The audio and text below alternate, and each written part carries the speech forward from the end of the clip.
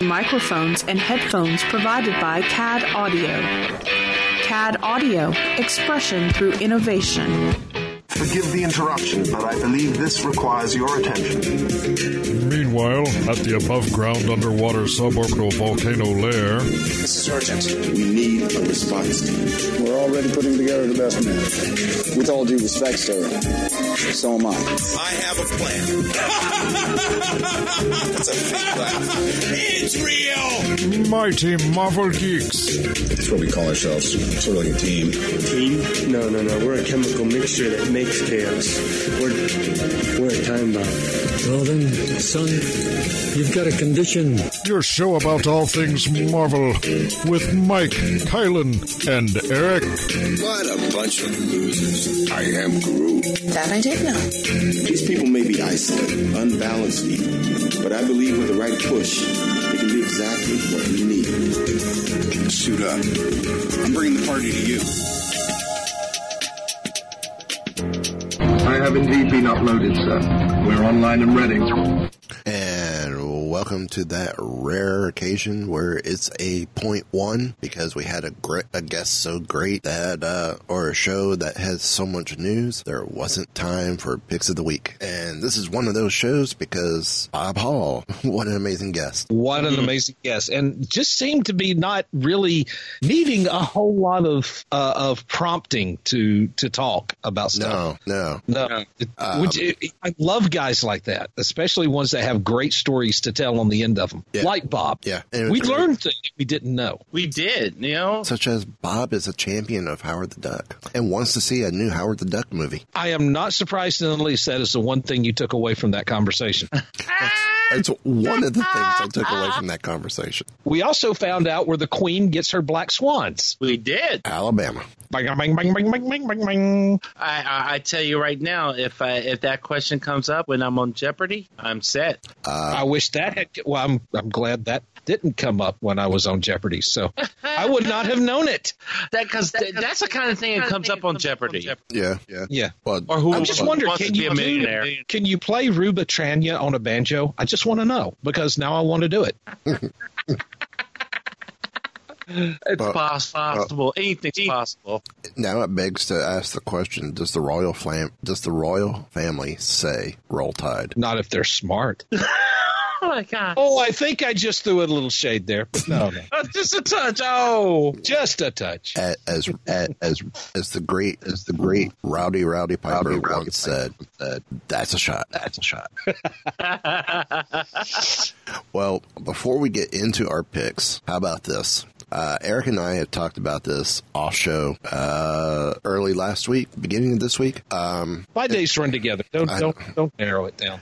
We have questioned, and we've questioned on the show quite a bit. How connected are the shows to the movies? Well, I guess they're connected again because Clark Gregg is being cast in Captain Marvel. Yep. So if we get a season 6 of Agents of S.H.I.E.L.D., Clark might be away for a while. Mm-hmm. But then again, as Eric pointed out to me earlier this week, they're writing the season finale of S.H.I.E.L.D. as a series finale, just in case. Just in case, which we hope does not happen, but at least this way you will have loose ends wrapped up. You will have threads woven back. So you don't sit around like when you're watching Firefly. You just kind of well, what happened to this? Yeah. What happened here? I mean, because other series that were supposedly canceled before their time, and you just think, I want to know the answer to this.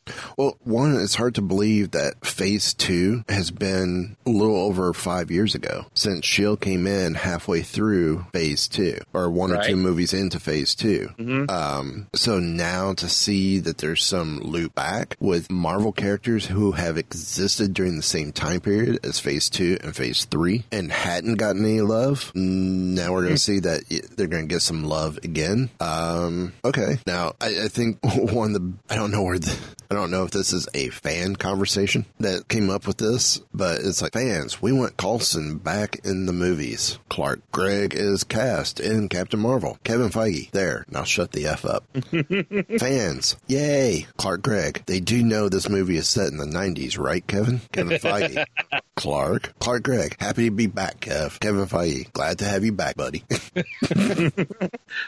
Don and I were talking about this because I guess there was an article that said that was saying that with him coming back, with him being in Captain Marvel and Captain Marvel being set in the 90s, based on certain things that were said during the run of Agents of S.H.I.E.L.D., that it kind of messed with the story continuity. I said not necessarily, because we still don't know the full effects of what happened to him with Tahiti, because Coulson was surprised when he was introduced to the Kree. But at the same time, I guess, because Captain Marvel, has pretty much there's a large Kree interaction there. We're like, well, at the same time, all this is speculation because he may not have any interaction with the Kree or may not know anything at all. So we don't know exactly how big a role he plays in this. But I'm pretty sure that if there's any kind of issues or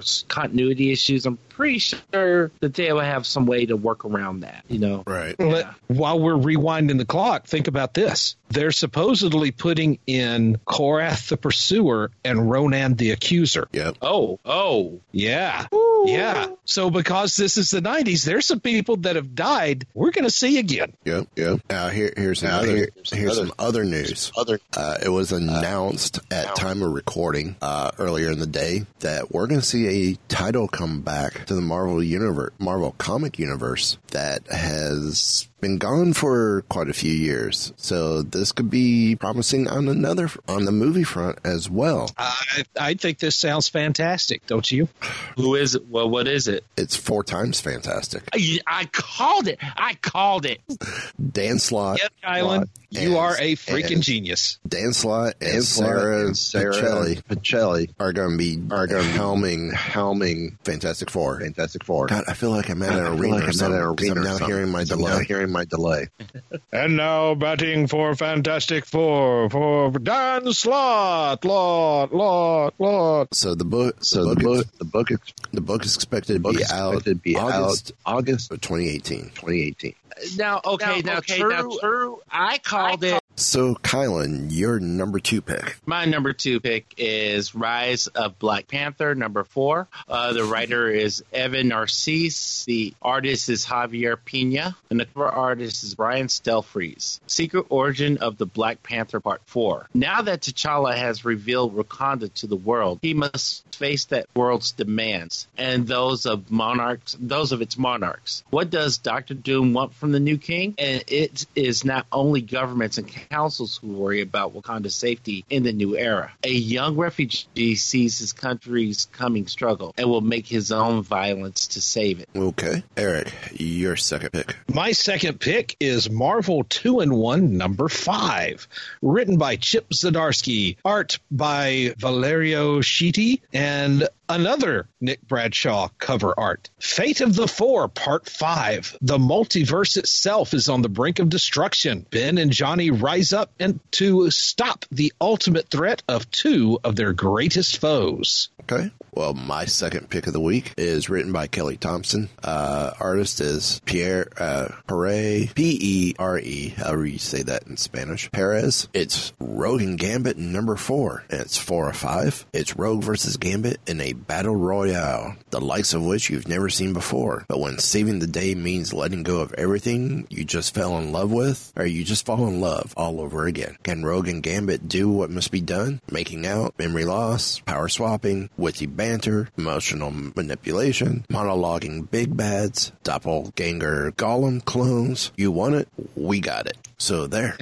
Wow. Okay. So that brings us back to Kylan for our final pick of the week. Oh, man. My final pick is X-Men Grand Design trade paperback. The writer is Ed Piskor. Actually, I'll make this easy. The writer, the artist, and the cover artist is Ed Piskor. Like that. Over 6 tumultuous decades, the X-Men have carved a singular place in comic book lore and popular culture. From their riotous birth in the 60s to their legendary reboot in the 70s, to their attitude adjustment in the 90s, to their battle against extinction in the 2000s. The X-Men have remained unquestionably relevant to generations of readers. The ultimate underdogs in an increasingly complicated world. Now, New York Times bestselling author Ed Piskor, a hip-hop family tree and WYSIWYG, takes you on a pulse-pounding tour of X-Men history unlike anything you've ever experienced before. An intricate labor of love that stitches together hundreds of classic and obscure stories into one seamless X-Men masterpiece. This volume includes 1963's X-Men #1, masterfully recolored by Ed, presented in the same dynamic, oversized format of the best-selling hip-hop family tree, collecting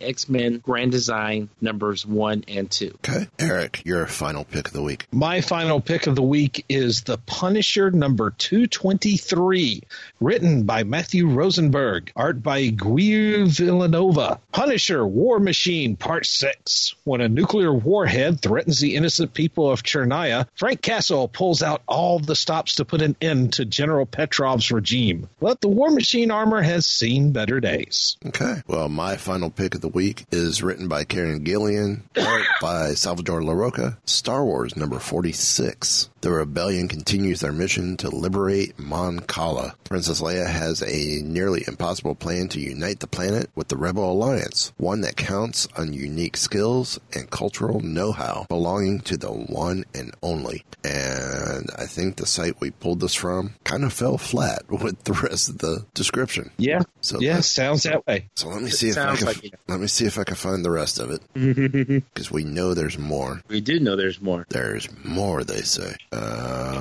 Okay. One that counts on unique skills and cultural know-how belonging to the one and only C-3PO. Oh, there you go. And the apparently Ree-Yees is the action figure variant cover for this. And really? And John Tyler Christopher announced on Facebook that April 12th, Bosk is going to be his next exclusive. So I'm excited for that as well. Bosk, huh? Bosk. And it looks like Wonderworld is doing another 3-pack cover as well, as Dengar, Boba Fett, and IG-88, and one of the mailer action figure mailer cover. Dengar, yay! So, why don't we hit our Marvel Unlimited pick? Okay, I went with Iron Man Annual number 7. The writer is Bob Harris, and the penciler is Luke McDonald. When small-time crook Eric Jostin gets a dose of Pym particles, he becomes the Mega Man Goliath. Iron Man has his hands full and his repulsors charged, trying to wipe out Goliath before Goliath wipes out Los Angeles. The West Coast Avengers assemble in this giant-sized battle for the streets. Cool. Yeah, and I picked it because, well, it's one of the Wonder Mans where he has the bush jack. So, you know. Hence, refer back to the interview with Bob Hall. Exactly. So, well, I don't know if we have anything more. No, I think we're done. I think so. Well, that's going to bring us to a close. So, I guess there's only one thing left to do. All wrapped up here, sir. Will there be anything else? Nope, just time to go dark.